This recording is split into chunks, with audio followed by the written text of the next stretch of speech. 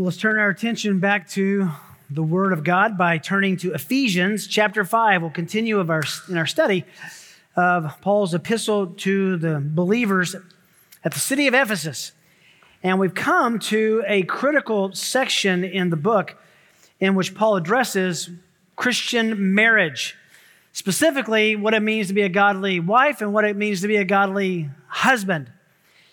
We were studying for several weeks the meaning and extent of a wife's submission. And now we're going to flip to the meaning and extent of a husband's headship. The meaning and extent of a husband's headship. Let me read that paragraph, which we're doing every week, but I think it's important to hear the total before we dive into the details. Ephesians 5, verse 22. Wives, be subject to your own husbands as to the Lord. For the husband is the head of the wife, as Christ also is the head of the church, he himself being the Savior of the body. But as the church is subject to Christ, so also the wives ought to be to their husbands in everything. Husbands, love your wives, just as Christ also loved the church and gave himself up for her, so that he might sanctify her, having cleansed her by the washing of water with the word, that he might present to himself the church in all her glory, having no spot or wrinkle or any such thing, but that she would be holy and blameless. So husbands ought to love their own wives as their own bodies. He who loves his own wife loves himself, for no one ever hated his own flesh, but nourishes and cherishes it, just as Christ also does the church, because we are members of his body. For this reason, a man shall leave his father and mother and shall be joined to his wife, and the two shall become one flesh. This mystery is great, but I'm speaking with reference to Christ and the church. Nevertheless, each individual among you is to love his own wife even as himself, and the wife must see to it that she respects her husband. As we continue in our study of Paul's detailed paragraph on the divine blueprint for marriage, we come to his instruction this morning to husbands. And the opening words are most instructive. In fact, verse 25, I think, is the most instructive, most penetrating, most poignant, most challenging, and most hopeful words ever penned to husbands. Verse 25. Husbands, love your wives just as Christ also loved the church and gave himself up for her. What a verse. In fact, I don't know how to say this. Kim, I think I just got a text. They need you in the nursery for the next 5 weeks. I'll give you time to leave. If you, no. Several years ago, I had an experience that I will never forget. I think I've shared part of it with you before. I had a secretary named Karen who was exceptional in finding books that were out of print or books that were hard to find, books that were even overseas. She found me some treasures that I would find in a footnote and was unable to find. She had a knack for finding these books. Well, at the time, there was a book that was out of print, and my wife was looking for it, couldn't find it, so she knew that Karen was good at finding such books. So one Sunday night, we were pulling from Roscoe Boulevard into the church parking lot in Los Angeles, and we're getting ready for evening church. We're driving in for that evening for the evening church service.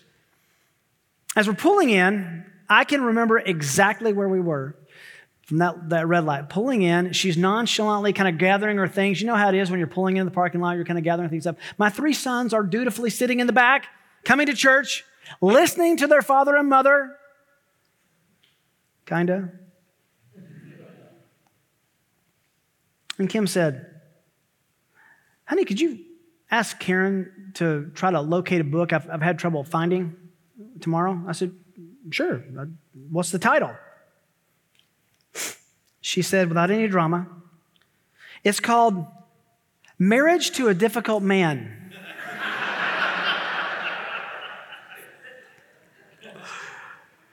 Well, I'm pulling into the space at this point, and my heart is racing, and I'm sweating, and we parked, And I remember saying something like, I'm so sorry. I mean, I had no idea that, and she goes, what? I said, this book, Marriage to a Difficult Man. And she says, honey. Now, there are different ways that my wife says honey. There's a world of meaning in the way that she says that. This was one of those, huh? She says, honey, it's the biography of Sarah Edwards, Jonathan Edwards' wife. Oh, of course. Of course. I was more than a bit relieved. However, men, can we be honest just for a moment with each other? It's not a stretch to imagine that most of our wives, mine at the head of the list, could indeed write a book entitled Marriage to a Difficult Man. Could they not? But my hope is as we understand and apply Paul's instruction here in this paragraph, trying to be a godly husband in the coming weeks, that we might change the title. And hopefully our wives would write a book and this would be the title. Marriage to a Difficult Man who is becoming less difficult as he becomes more and more like his Lord Jesus Christ. Amen. Let's close in prayer. I got more amens to let's close in prayer than I've ever got for anything. So as we begin this series on a husband's loving headship, I want to ask you a simple question, men, to start with. Do you remember how you felt about that woman who you're married to now when you were first attracted to her? You remember those butterflies in your stomach, those feelings? I won't go into great detail, but it was a junior high staff meeting, and Kim Harris came in and sat down, and I stared for a while. And she would look at me, and I would look away. And then I thought, maybe I shouldn't look away. And I just thought my initial attraction was not for all the right reasons, okay? She was just not hard to look at. I thought, she's really pretty. And then I got to know her, and she was really nice and kind, and she loved the Lord, and she loved ministry. And it was the more I got to know, the more I wanted to know. I chose to love her eventually. Henry Smith, the great Puritan, said this: first, a man must choose his love, and then he must love his choice. There's no denying that we're in the middle of a cultural war against what a man who loves a woman really looks like. There's a war against biblical masculinity. In fact, the new term that we must reckon with is called toxic masculinity. You've heard that term? And this criticism targets the biblical ideal of manhood and godly leadership in a marriage. One of our members, by the way, here at Mission Road, forwarded me a copy of some training that she was forced to go through recently at her company. And included in this training was a section about microaggressions, micro-insults, and micro-invalidations. It was interesting that they noted in this training manual that she sent me a copy of that these behaviors and actions are usually unintentional, but they're offensive nonetheless. In fact, you can get in trouble for offending someone by doing something you didn't even know was offensive at all. What I found interesting is in a section of the training manual from a section called Covert Discrimination. And let me read you exactly from one of the things that it says is an offense and an aggression. Quote, men treating women with more courtesy than they do other men, end quote. That was one of the goals for raising our sons, is they would treat women with courtesy, with dignity, with respect, and now that's a microaggression. Chivalry has become forbidden and taboo. In her new book that I'm reading by Nancy Pearcey called The Toxic War on Masculinity, she writes this: critics charge that male authority turns men into chauvinistic, insensitive, outmoded patriarchs. Doesn't it lead to the oppression of women? Doesn't it silence them, disempower them, lead to abuse? Then she has a list of, she calls a chorus of accusations from both secular and Christian sources against complementarian theology, against godly male headship and godly female submission within a marriage. These are some quotes that she gathered. Conservative Protestant gender ideology can clearly lead to abuse, both physical and emotional. That's a TV news journalist, Cokie Roberts. It's no secret that abuse is prevalent in conservative churches that embrace headship theory. That's the Adventist Today. Some of these are Christian publications. Another one, at its core, complementarian theology is one of inequality and hierarchy, and inequality breeds abuse, Huffington Post. We can no longer deny a link between complementarianism and abuse. That's from The Making of Biblical Womanhood. Another one, the theory of male headship feeds the rape culture that we see permeating American Christianity today. That's the co-founder of #Church2. Another one, because complementarian theology promotes a power differential between men and women, it fosters the sort of abuse of power that devolves into sexual abuse, Huffington Post. Complementarian theology is a breeding ground for abusive marriages. The problem is not just an occasional rotten apple, but a rotten theological tree giving rise to sexism and misogyny. That's from the Religion Dispatches. The seeds of wife beating lie in the subordination of females and their subjection to male authority and control. And it is conservative religion that makes such relationships seem natural, morally just, and sacred. That's from Violence Against Wives, the case against patriarchy. Just a couple more. I believe that male headship theology makes abuse both more possible and more likely. I believe that power differences between equals are emotionally, physically, and sexually, spiritually destructive. That's from Christians for Biblical Equality. And lastly, the inherent logic of patriarch says that if men have the right to power and control over women and children, they also have the right to enforce that control. It is this control over component of patriarchy which makes it vulnerable to violence and abuse. That's from Sexual Abuse in Christian Homes and Churches. That's what we're up against. That's the criticism of what Paul is teaching. But here's the critical questions that those critics must answer. If a Christian husband leads and loves like Jesus leads and loves, will he turn into a chauvinistic, insensitive, abusive, outmoded patriarch? Said another way, the criticism of those opposed to complementarianism is that it is a bad, outdated, abusive outcome if you lead and love like Jesus. What does that imply about the Lord himself? Well, as we've been considering since we began this study of this paragraph, every nuance of God's design for marriage is under attack, and we should expect this. It should surprise no one that Paul ends the book of Ephesians by describing our conflict with Satan and demonic forces, which I think are inherent in these ideological pushbacks. Just this last week, legislation was proposed in the U.S. by U.S. Democrat Representative Julia Brownlee from California that seeks to change a number of existing laws by striking the terms husband and wife from their text because they're too gender specific.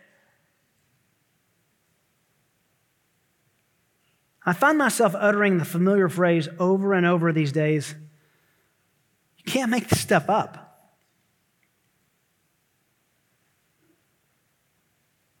We need this paragraph in Ephesians 5. Paul paints a picture in this passage for a distinctively Christian, God-honoring, God-centered marriage. And his grounds for instruction are based on the relationship between the church and Christ, not Roman culture and authority constructs that are abusive. The simple summary is this: husbands are called to love their wives in the way that Christ loves the church, and wives are called to recognize and follow the leadership of their husbands that God has provided through them. This is the marital application of what he said in Ephesians 5:8. Walk as children of what? Light. It's dark. We need to walk in a different way as those who are the light and been influenced by the light. So here's the critical component for us as husbands. A godly man's headship with his wife is expressed not in dominance, not in domineering. It's expressed in love. It says that the husband is the head of the wife. It doesn't say the husband needs to go flex his muscles as the head of the wife. He applies submission in three categories after verse 21, where he says we are to be subject to one another in the fear of Christ. That means accountable to one another. Husbands and wives, parents and children, slaves and masters. So what I want to do very quickly is kind of tell you how this breaks down. I'm kind of letting you see the backside of the quilt of this study. I've broken the passage down into three applications of a husband's loving headship. Now, we're going to do number one today, and we'll see how far we can get in the coming weeks.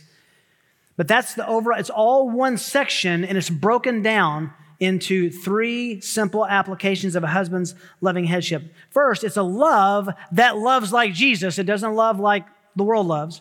Second, it's a love that sanctifies like Jesus. It has a purpose of making the one beloved holy. And third, it's a love that treasures or cares like Jesus.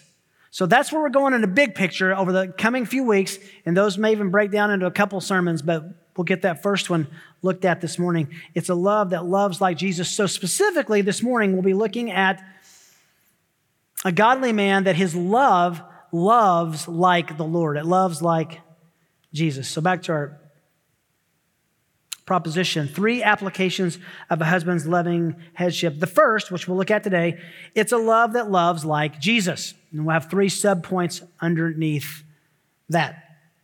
It's a love that loves like Jesus. I trust you noticed from our reading of the paragraph on marriage that far greater admonition and instruction is given to the husbands than it is to the wives. Clinton Arnold writes about this disproportion, and he says this: this is due in part to the fact that Paul's view of the husband's role in the Christian marriage is so counter to the prevailing understanding of the man's role in Greco-Roman society. It's also due to Paul's strategy here of using his remarks on marital relationships to elaborate on his understanding of Christ and his relationship to the church, end quote. And we talked about the fact at the very beginning that this passage is a reciprocating analogy. It's a technical term that says usually you use something to illustrate something else.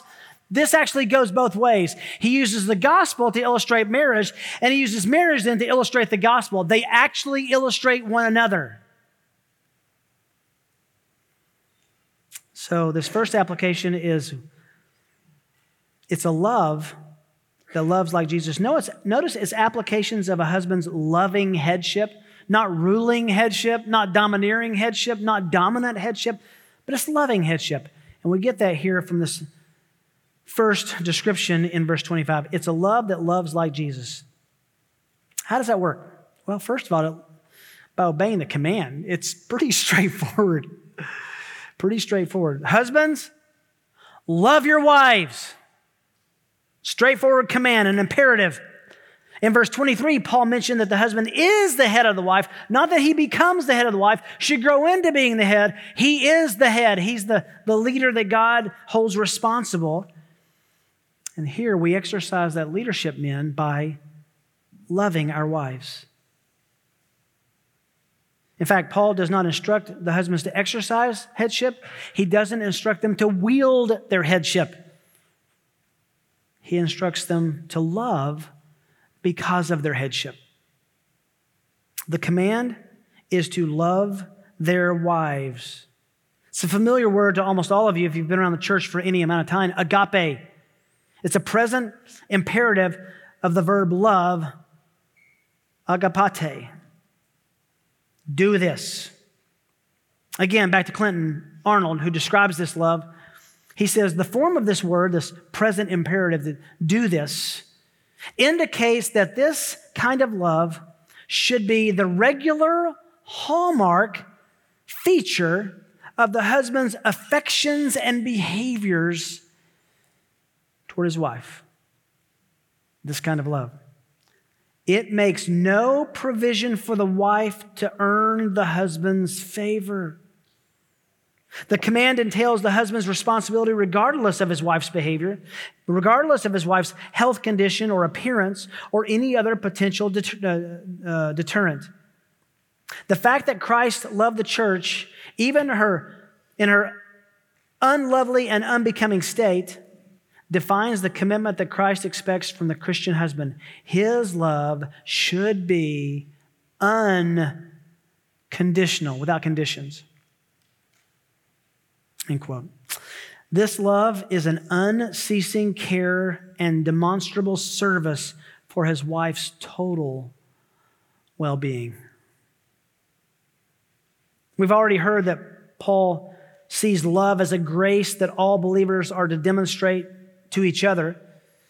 Now he requires that specifically to husbands. Just to remind you, Ephesians 3:17, he wants Christ to dwell in your hearts through faith, that you, being rooted and grounded in love, will know how to minister to one another. Ephesians 4:2, with all humility and gentleness, with patience, showing tolerance for one another in love. Ephesians 4:15, speaking the truth in love. We are to grow up in all respects into him who is the head, even Christ. Ephesians 4:16, from whom the whole body being fitted together by whatever joint supplies according to the proper working of each individual part, causes the growth of the body for the building up of itself in love. And then 5:2, walk in love. Walk in love. Live in love, just as Christ also loved you and gave himself up for us. Men, husbands, love is a choice. It's an undying commitment to an imperfect person.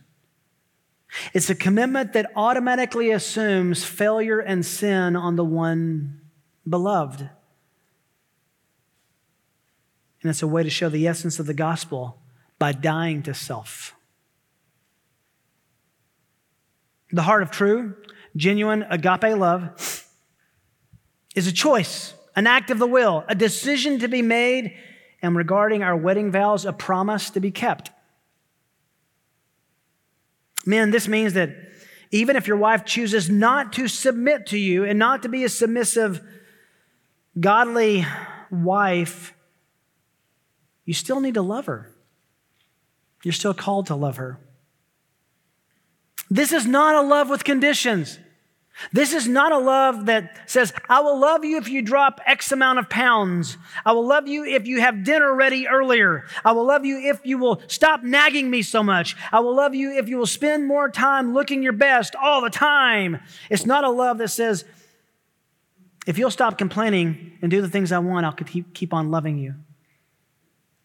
There is no, I will love you if. There's no if.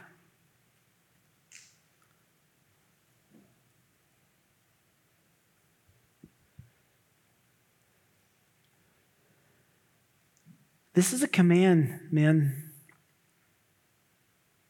Not an option and not a suggestion. Back to our question. Do you remember what drew you to your wife? You chose to love her. You chose your love. Now it's time to choose to love her daily. That's going to be fleshed out a little further by letter B, by following the example. The capital E there is on purpose because the example is Christ. It's a love that loves like Jesus by obeying the command. Pretty simple, do this. Secondly, by following the example of Christ. Just as husbands love your wives, it's just hard to read. Just as Christ also loved the church. Unspeakably amazing. Our love for our wives, gentlemen, as Christian husbands, is to be exercised, look at these words, just as Christ loved the church. That's a high bar.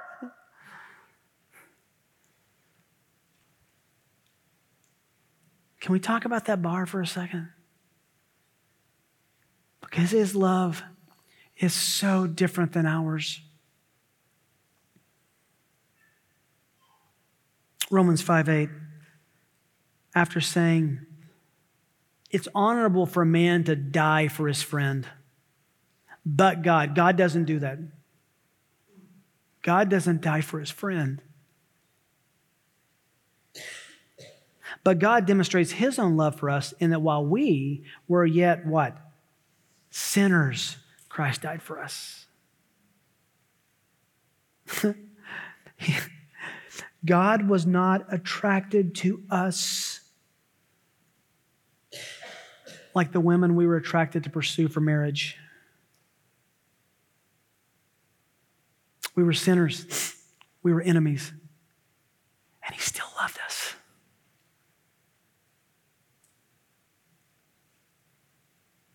I just remember during our engagement, I had trouble sleeping. I would lay awake at night and just think about Kim. I'm going to be in trouble for saying this later because she'll say, don't say those things. I'm sorry. I just lay awake. She's amazing. I can't wait to live with her for the rest of my life. She's amazing. I got to hurry before she figures this thing out.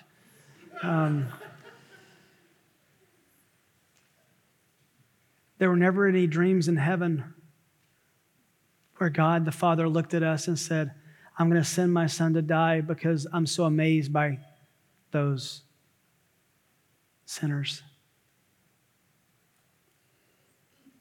And yet, we're to love like Jesus loves.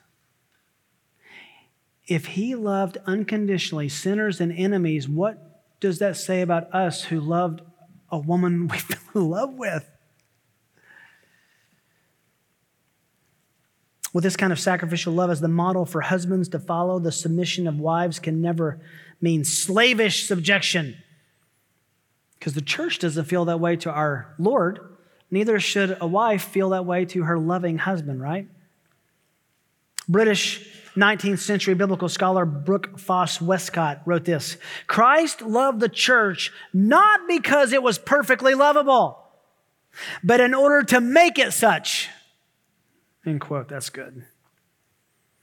So here at the end of verse 25, in the middle actually, Paul demonstrates how this is accomplished. Christ is our model. Can any of us, gentlemen, can any of us say that we love our wives enough?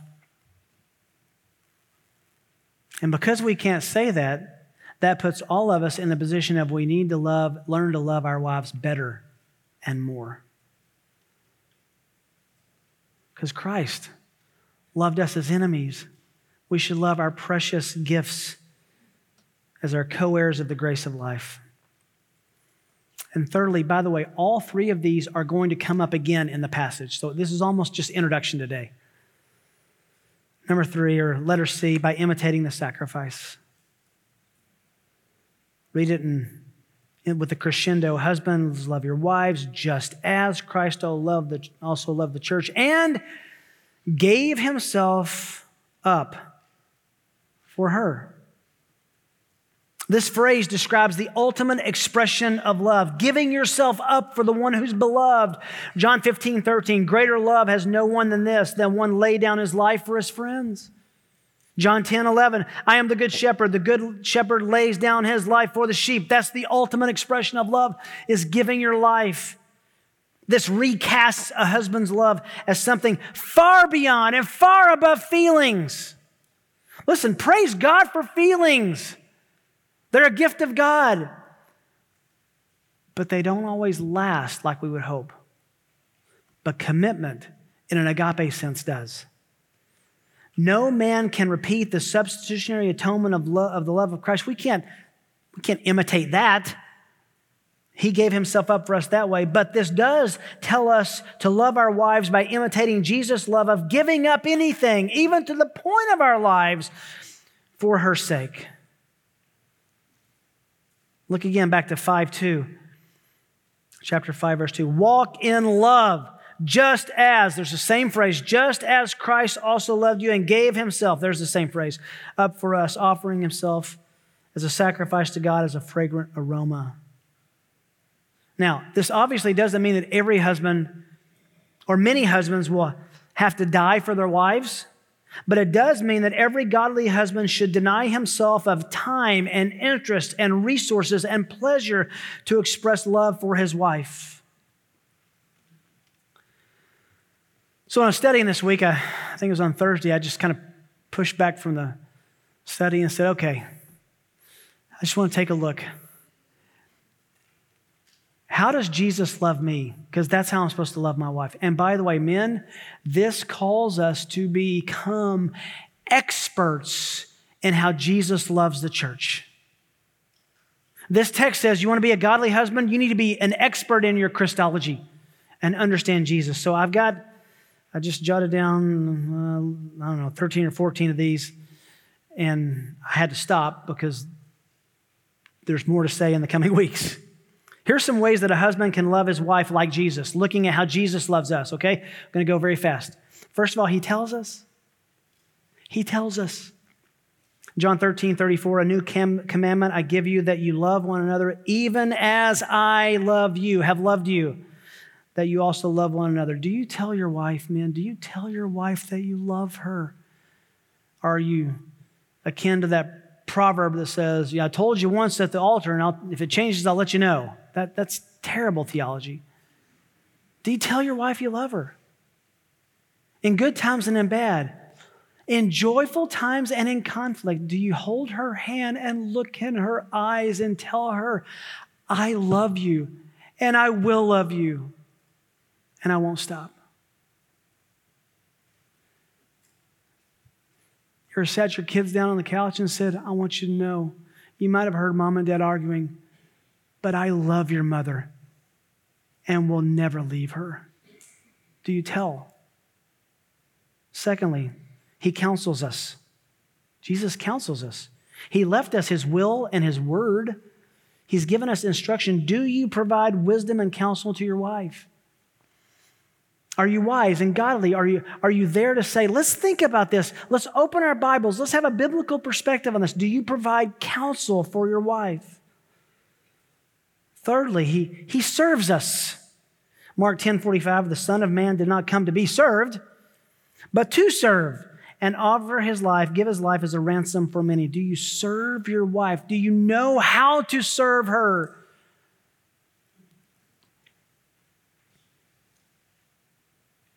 I just thought what it would be like, and I don't have the courage to do this. Maybe you can pray for me.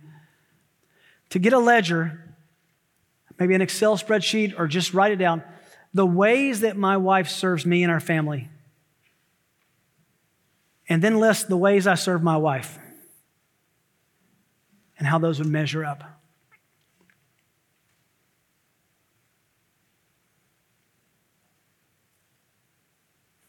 I just can't believe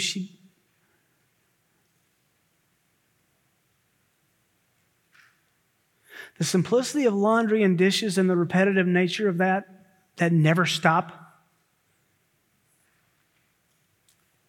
And she just serves us. And I know you're saying, well, you could do the laundry and the dishes. And maybe I should. Number 4, he understands us. He understands us.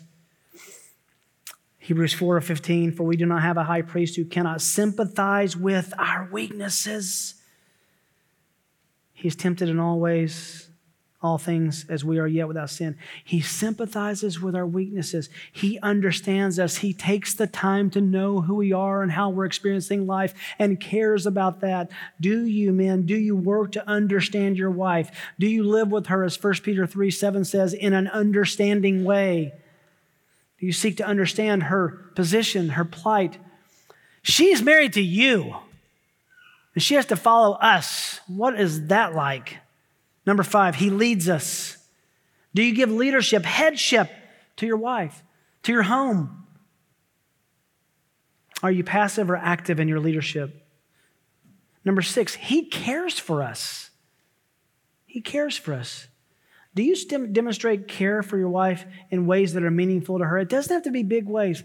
I figured out a long time ago that my wife likes crushed ice. You know, that soft kind of crushed ice stuff?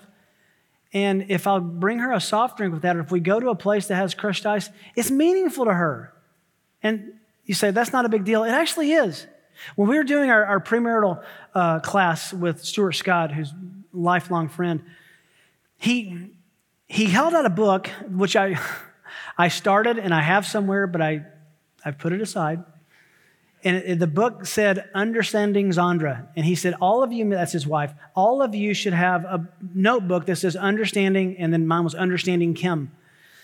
Dividers, things she likes, things she doesn't like, surprises she wants to do, places she wants to go, conversations she wants to have. It says, become the living expert on that woman. Husbands, are you the living expert about your wife? Number 8, he forgives us. He forgives us. Are you quick to forgive your wife? Oh, I'm sure we're quick to enjoy the forgiveness that they might grant. Are you quick to forgive? Do you forgive your wife for her sins? Or do you go against 1 Corinthians 13 and keep a record of wrongs? He forgives us. Can you imagine the record of wrongs he could pull out at any moment and flash in front of our face about us? And he doesn't. Number 9, he protects us. Do you provide protection for your wife? If you're laying in bed and she says, honey, did you lock the door? Don't say, I believe in the sovereignty of God. Get up and go make sure the door is locked. Number 10, he provides for us. Do you provide for her? Even if this means sacrificing your own desires, getting another job, do you provide for your wife?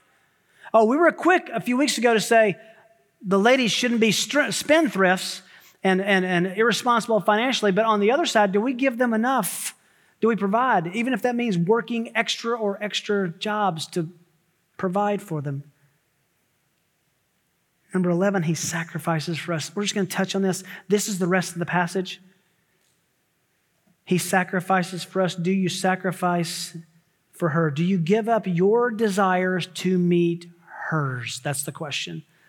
Will you give up your desires to meet her desires? Number 12, he's patient with us. Oh, how patient our Lord is with us. Is he not? I mean, the Hebrew word for God's patience, one of my favorite Hebrew words, it means long-nosed. His nose never scrunches up with anger. He's patient with us. Are you patient with your wife when she sins? And she will. Number 13, this is so important. He listens to us. He listens to us. Jesus is never too busy to hear from us in prayer. He's never distracted. He's always interested in hearing from us. Jesus is never distracted by checking his phone, going through social media. When we're trying to talk to him, he's all ears. Ever present, ever faithful, ever caring, ever serving, ever listening. And he'll listen as long as we want to talk. How does that apply? He will listen to us as long as we want to pray. Are you willing to listen as long as your wife wants to talk? Oh, I am. Not. And number 14, lastly, he keeps on loving us. He doesn't stop. He keeps on. This is the unconditional commitment. He keeps on loving us. Does your love endure? Is it truly unconditional? It lasts. Matthew Henry has famously written, Eve was not taken out of Adam's head to top him, neither out of his feet to be trampled on by him, but out of his side to be equal with him, under his arm to be protected by him, and near his heart to be loved by him.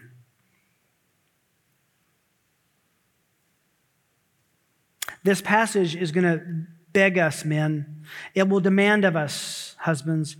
Gentlemen, it will command us to become an expert on the love of Christ for us so that we can demonstrate that to our wives.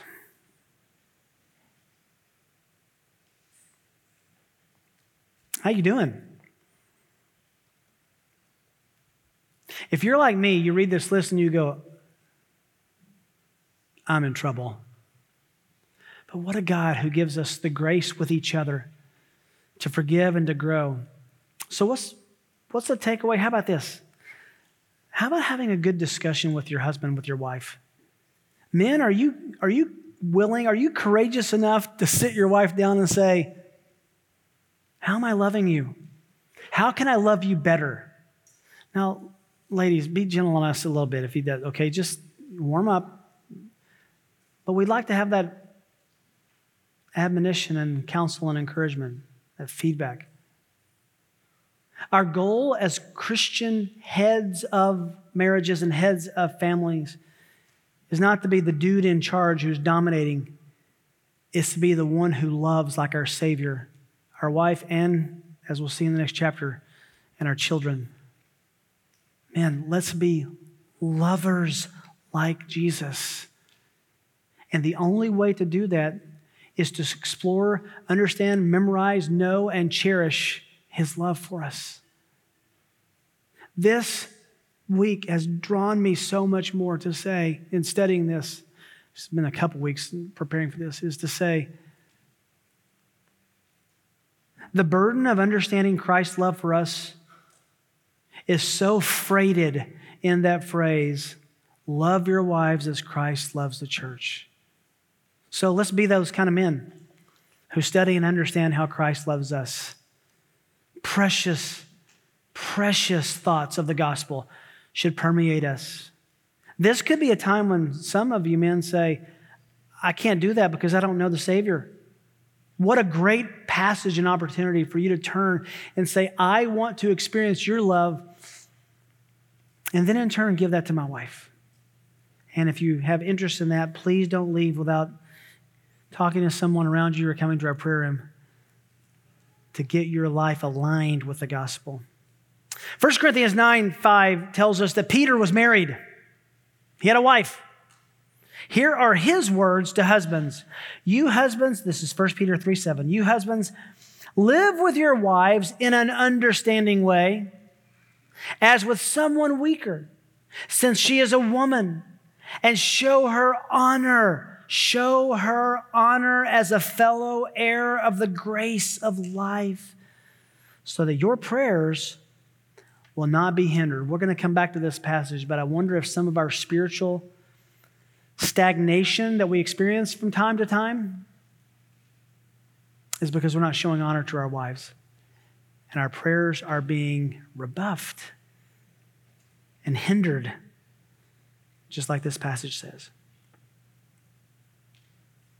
Wives, thanks for your grace in helping us in the next few weeks walk through this passage. Single men, use this as God's divine checklist to say, that's what I want to be, that's who I want to be, that's how I want to be because of my Lord. Father, thank you for this grace in this passage. Oh, I'm so convicted, but so thankful for your mercy, your forgiveness, for your grace. Thank you for my wife. Forgive me for the countless ways I have failed her And thank you for the wonderful encouragement you've given me to love and serve her. Use this paragraph and this series to change our marriages, which will impact our church and be a light in the world. In Jesus' name, amen.